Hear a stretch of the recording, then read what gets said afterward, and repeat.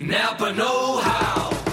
There are lots of amazing cars on the road, but perhaps none more amazing than the paid-off car. It may not be pretty, but the price is right. Heck, if you keep that thing running, it'll actually start paying you. Because with Napa Rewards, for every $100 you spend, you'll get $5 off. So keep your car running longer, stronger with Napa Rewards and watch the savings start rolling in. That's Napa know-how. Napa know-how. Hey folks, it's Greg Auman with the Tampa Bay Times and TampaBay.com. Back here on a Thursday morning for you, episode 94 here on the Locked On Bucs podcast. Wednesdays are always newsy days, so lots to talk about here. Getting ready for a big Bucs home game on Sunday against the Saints. We have pretty much put to bed the Bucs win at San Diego, but lots of aftermath that to get to. We'll start with injuries, as we often do. Wednesday, kind of the first practice back out there for the Bucs. First chance to see where guys that were hurt in Sunday's game stand. And curiously, two of the guys we were most worried about were not even on the Bucs injury report. Will Golston, who we had seen on crutches and wearing a boot after the game Sunday, was back fine, practicing as normal. Not even a lot of times if they're lingering injuries, the practice report will have them listed on the injury report, even if they're practicing and participating fully. Will Golston not even on there, so it appears he's fine, has nothing to worry about there. And Doug Martin, who we talked about, barely played at the end of the game, had one play in the last 20 minutes of the game, had talked about getting bent back and being evaluated on that. He appears to be fine. He's not on the injury report, practiced as normal. So they're both no longer the injury concerns we thought they were on yesterday's podcast. That's not to say there aren't guys that are out. As expected, Chris Conte is still out with that chest contusion he has. Luke Stocker still out with that ankle injury he has. Adam Humphries remains in concussion protocol. So those three are out right now. And then surprisingly, Gerald McCoy was also held out. But, Gerald had Wednesday and Thursday off from practice last week with that lingering foot injury and still played as normal in Sunday's game in San Diego. So he's out, but I think that's just kind of keeping his preventative type thing where he's just kind of resting his foot. The surprise name on the injury report was Demar Dotson, the Bucs right tackle. He has a concussion as well. So he's in concussion protocol. As we've seen this year, they can go away very quickly or they can linger for weeks. So not sure what kind it is for Demar. Obviously, when someone's in concussion protocol, you can't talk to them. Can't interview them, I should say. Curious to see what will come of that. If Dotson can't go, the Bucs have Gosder Sherrillis, who filled in for Dotson much of last season as a starting right tackle. He's kind of been their jumbo tight end and their backup tackle all season. That would thrust him into a starting role. It would probably mean Leonard Wester becomes that swing tackle, that backup tackle there. So that's definitely something to watch here in the next 3 days, figuring out how healthy the Bucs will be against the Saints on Sunday.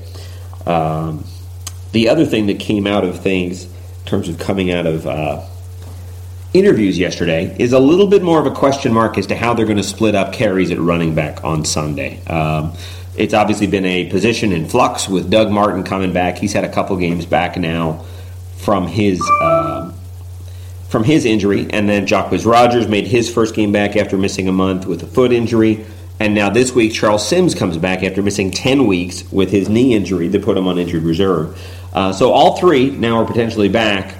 We talked to Todd Monken, the offensive coordinator, and he mentioned that there should be a little bit more of an expanded role for Jacquizz Rodgers. Obviously, Rodgers didn't play much at all early in Sunday's win in San Diego. I think Doug Martin had 17 of the first 20 carries by running backs. That's just 2 by Jacquizz. 1 by Peyton Barber, I think, 1 by Jacquizz, 2 by Peyton Barber, including that 4th and 1 that he converted. But Jacquizz Rodgers played fairly well in the fourth quarter, got that key first down late in the game to help the Bucs run the clock out. Also had a nice catch. He and Doug both had nice catches out of the backfield, what Dirk would call explosives. So curious to see. The fact that Martin isn't necessarily hurt and wasn't necessarily that hurt at the end of the game makes you wonder whether that was a switch made based on ineffectiveness and not injury. Doug Martin had 22 yards on his final 13 carries Sunday. Did okay at the start. I think he had 19 yards on his first 4 carries. But then 22 yards on 13 carries, not even 2 yards a carry. He's only getting about 3 yards a carry for the season. So again, given the urgency the Bucs have right now in terms of playing for the playoffs, every win counting, you could see them go more with a hot hand. I do think Doug Martin is still going to be the guy that gets the first crack at being the principal ball carrier, the primary running back on Sunday. But if he's ineffective, I do think they'll be much quicker to go to Jacquizz Rodgers. How they fit Charles Sims into this, I'm curious. I still think they like him more as a complementary pass-catching back. I think they'll see a lot of him at receiver on Sunday because they like him there. They've liked him there even when they had healthy receivers. So when they're as depleted as they are right now, I would not be surprised if he has more snaps lining up as a receiver than he does actually being in the backfield when the ball is snapped. It would not surprise me if he has more catches than he has carries. But we'll see on that. It'll be interesting to see what they do and what combination of those three, as well as Peyton Barber, they go with against the Saints. Guys, I want to talk about today's sponsor. Happy to have SeatGeek back as a sponsor today. SeatGeek is the smartest, easiest way to find tickets for the football games you want to see up close and in person this season. There is nothing like being in the stadium for the biggest plays of the year. And with SeatGeek, it's never been easier to get the guaranteed seats you want for a great value. It is bowl time in college football. So intrigued to see what these games are going for locally. Outback Bowl will be here in Tampa one day after the Bucs season finale. The Bucs go on regular season finale. The Bucs go on January 1st. The Outback Bowl January 2nd. That's Florida and Iowa, the Gators and Hawkeyes. That is an $89 seat. Starts at $89 on SeatGeek. FSU is down in Miami playing Michigan, what I think is one of the better bowl matchups. I actually might get to staff that. I'm not sure what I'm going to do there. But FSU Michigan in the orange is a $120 ticket on SeatGeek. If you'd like to go to the St. Petersburg Bowl at Tropicana Field, that is Mississippi State and Miami of Ohio. That starts at $64. I think you can get seats for less than that. But $64 is the cheap seat on SeatGeek right now. And the national championship game in Tampa here, January, coming up the week after all that, here in Tampa. We don't know which of the 4 teams it'll be, but right now the cheapest seat at Raymond James Stadium for the national championship game on SeatGeek is $626. Again, still less than you'll find a lot of other places trying to get into that game. That is a tough ticket to get. I have the SeatGeek app on my phone, and it is by far the easiest way I've found to shop for tickets. I can be anywhere, and with just a few taps, I can instantly find seats for this weekend or any game this season. With SeatGeek, you always get the best deal on every ticket because SeatGeek price compares for you by searching multiple ticket sites. Prices can vary depending on where you shop, but with SeatGeek, you'll always find the lowest available price. SeatGeek wants to help you get the most bang for your buck, and that's why every ticket on SeatGeek is given a grade based on value. You'll immediately see underpriced seats and be able to find the best deals that fit your budget. And every ticket you buy on SeatGeek is backed by their 100% guarantee. So you can shop for tickets on SeatGeek with confidence. One nice thing for my listeners here on the Locked on Bucs podcast, you guys can get a $20 rebate off your first SeatGeek purchase. To do that, to get your $20 rebate on tickets, download the SeatGeek app, go to the settings tab and click add a promo code. Enter promo code LOBUCS, that's Locked on Bucs. Promo code LOBUCS, and SeatGeek will send you $20 after you've made your first ticket purchase. So download the SeatGeek app, enter the promo code LOBUCS today. Happy to have SeatGeek back on as a sponsor there. Lots of good games to get tickets for this month here as college football wraps up and the playoffs heat up in the NFL. One thing I want to talk about, writing 2 stories here in the next 2 days on Javien Elliott and Josh Huff. 2 guys that could be thrust into big roles here in the final month of the season. Javien Elliott's just an amazing story. We've talked about him on the podcast before. But Javien Elliott, in the last 16 months, has gone from a guy who has never played a down of college football to a guy that not only plays for FSU as a senior, earns a scholarship, makes it to Bucs camp, makes it on their roster with a practice squad spot for the first 2.5, 3 months of the season, gets promoted to the active roster 2 weeks ago, and then Sunday it takes over as their primary nickel cornerback, and played fairly well, played 23 snaps for the next 2 more games here until Jude Ajay-Barima gets back from his suspension it looks like he's going to be the guy. He's going to have a chance to be their primary nickel. That's a lot of snaps. They play a lot of nickel defense. I'm sure the Saints will come out with a lot of 3 and 4 receiver sets. So this could be a really big week for Javien Elliott. Really need to talk to him about how he's able to continue to do things he's not supposed to do.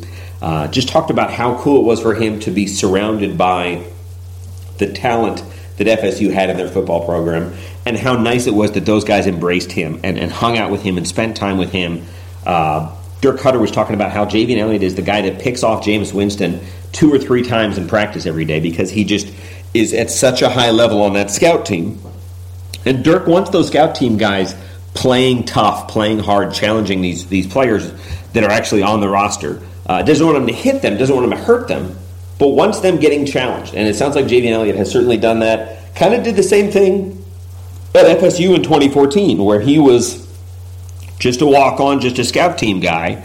But again, as Jameis Winston was preparing for opponents, Javien Elliott is the guy that was there trying to simulate opposing defenses, trying to kind of give them a scouting report, if you will, with what they're trying to do. So neat to do that. Josh Huff is the other guy we're talking about. Josh called up from the practice squad this week. You guys have been hoping for that for a couple weeks now. Spent a full month on the practice squad, kind of paying his dues and learning the offense there. Had a setback the Chiefs week where he was going to come up and kind of hurt his hamstring, but is healthy now.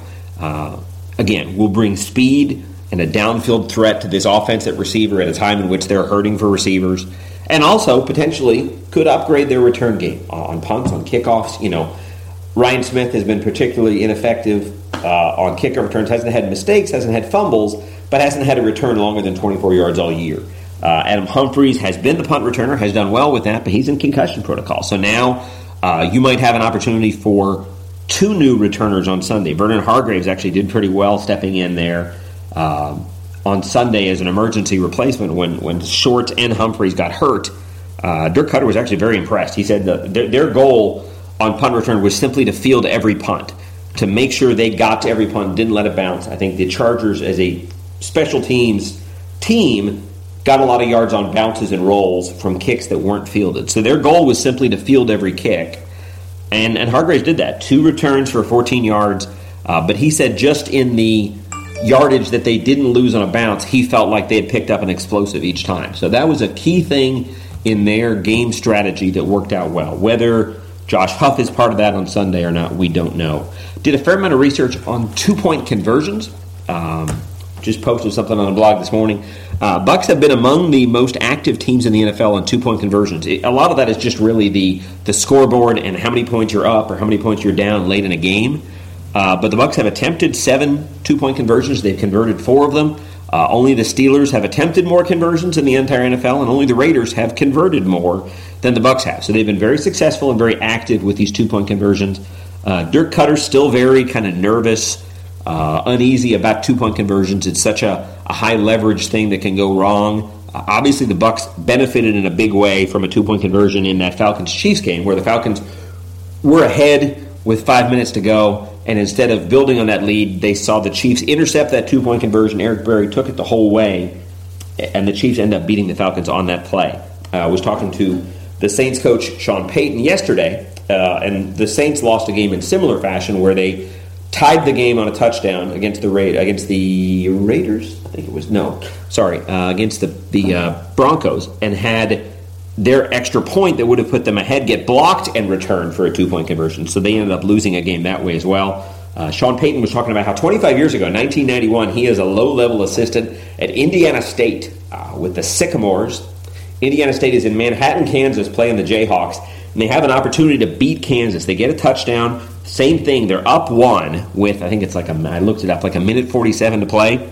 Same thing. They throw a pass into the end zone. Kansas picks it off at the back of the end zone and runs it 108 yards for the winning 2-point conversion. And again, it's funny because, Sean Payton is still burnt about it, still remembers every detail of that 25 years later. So these things, very, very high leverage. It's neat because most all of these 2-point conversions in the NFL are still predicated by what the scoreboard is. If you're up by 5 late and you score a touchdown to put you up 5, you're going to go for 2 to get up 7, like the Bucs did Sunday against San Diego.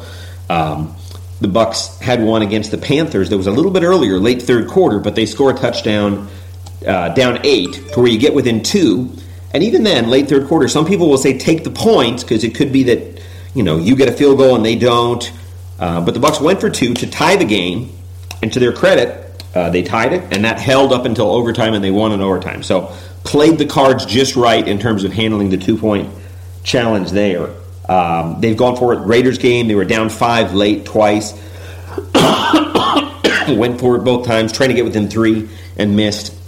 So Cutter was very good, just talking about how you look at the numbers, and like across the league right now, it's like a 50% hit rate on 2-point conversions, and let's say it's 94% on extra points. Your expected points is slightly higher with a 2-point conversion, but Dirk was saying you can't go by that because that's the entire league over the entire season. You have to think about it as individual decisions against individual defenses. A lot of these teams, there's so little film on how they handle a 2-point conversion, you don't know whether they're going to be aggressive and blitz or step back in zone. It's much harder to anticipate how a team is going to handle a 2-point conversion because some of these teams have had like 2 all year. Again, the Bucs have had 7, so it's a little easier to see what they do there. But again, it seems like a relatively low-risk proposition. There's 64 pass plays this year in the NFL on 2-point conversions, okay? And one of them, exactly one, has been intercepted. That was Eric Berry against the Falcons. So 1 out of 64, that's a 1.5% interception rate. You'll take that all day long.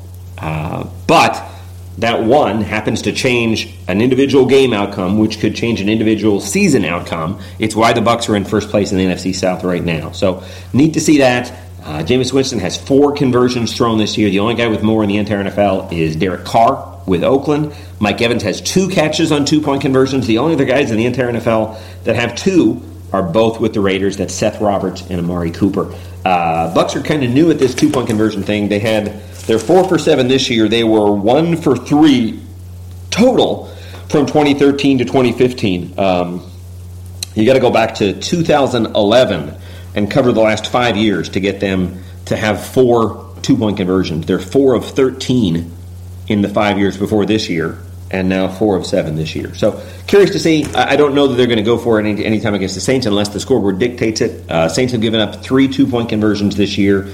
Oddly, the only teams that have given up more 2-point conversions this year are both in the NFC South. The Panthers have given up 4. The Falcons have given up 6. So for whatever reason, this defense in this division has given up a lot of 2-point conversions. Bucs have only given up 1. Matt Ryan threw 1 in one of the Falcons games.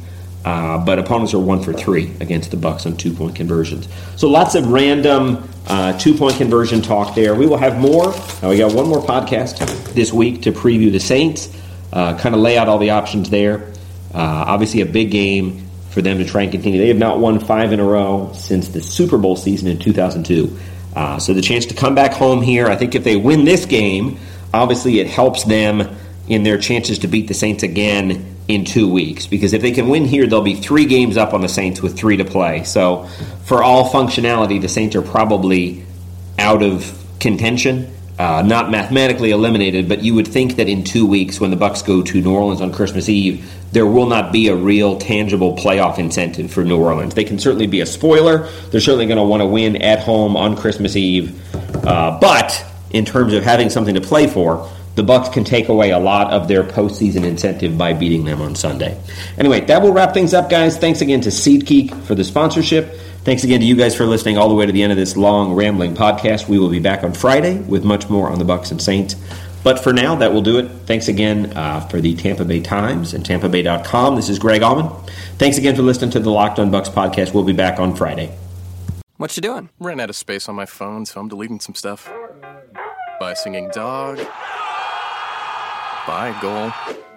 I pronounce you. By wedding ceremony. Stop. At Metro PCS, you get 2 free phones with twice as much memory. Really? Don't say bye to your memories. Switch to Metro PCS and get 2 free LG K20 Plus phones with 32 gigs when you switch 2 lines. Metro PCS. Wireless. Figured out. Coverage not available in some areas. Sales tax not included in phone price. Excludes numbers on the T-Mobile network. See store for details and terms and conditions.